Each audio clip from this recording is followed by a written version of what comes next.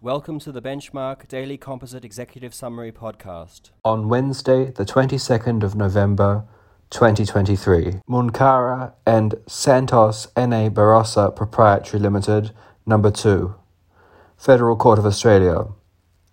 Court restrains the laying of the Timor Sea gas pipeline, but not over the entire area sought. Alfred by his tutor Hussein and Northern Sydney Local Health District. Supreme Court of New South Wales. Court approved settlement of medical negligence proceedings brought on behalf of an incapacitated person. Vernon and Kafer Integrated Services Proprietary Limited and Anor. Supreme Court of Victoria.